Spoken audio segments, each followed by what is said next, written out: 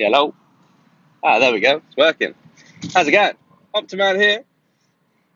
Don't know if this is going to work. I just thought I would record my thoughts whilst I'm driving along in the car on these lovely commutes. Thoughts going in my head. I thought I would regurgitate them to you. So my thought today was, fuck breakfast. And anyone that says that breakfast is the most important meal of the day, they are full of complete shit.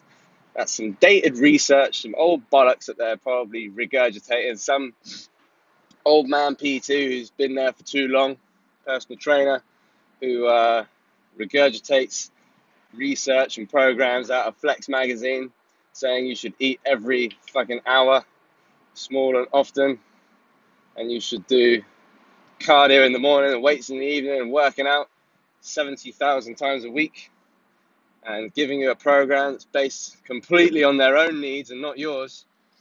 To them, I say, fuck you and fuck your breakfast. It's not the most important meal of the day. I have consistently been without breakfast for about 3 years now, and I feel absolutely fine. I'm in the best shape of my life, so breakfast can suck a fat dick. Intermittent fasting, there's nothing wrong with that. However, just to add a disclaimer, I'm not saying that if you do eat breakfast, then you should stop eating breakfast. I'm just saying, if you don't have time to eat breakfast, then it really does not matter. You should do what works for you. Whatever works for you in your day. Whether it's 2 meals a day, 4 meals a day, somewhere between there is probably ideal. I probably wouldn't have just 1 meal a day. At the same time, I wouldn't have 7 or 8 meals a day. That's fucking ridiculous. Who has time for that? But yeah, breakfast is not as important as you think. That's all I have to say about that one, really. Fuck breakfast.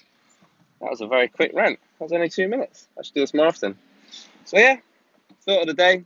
Hopefully that's been useful to you. Hopefully you found it entertaining. Speak to you next time.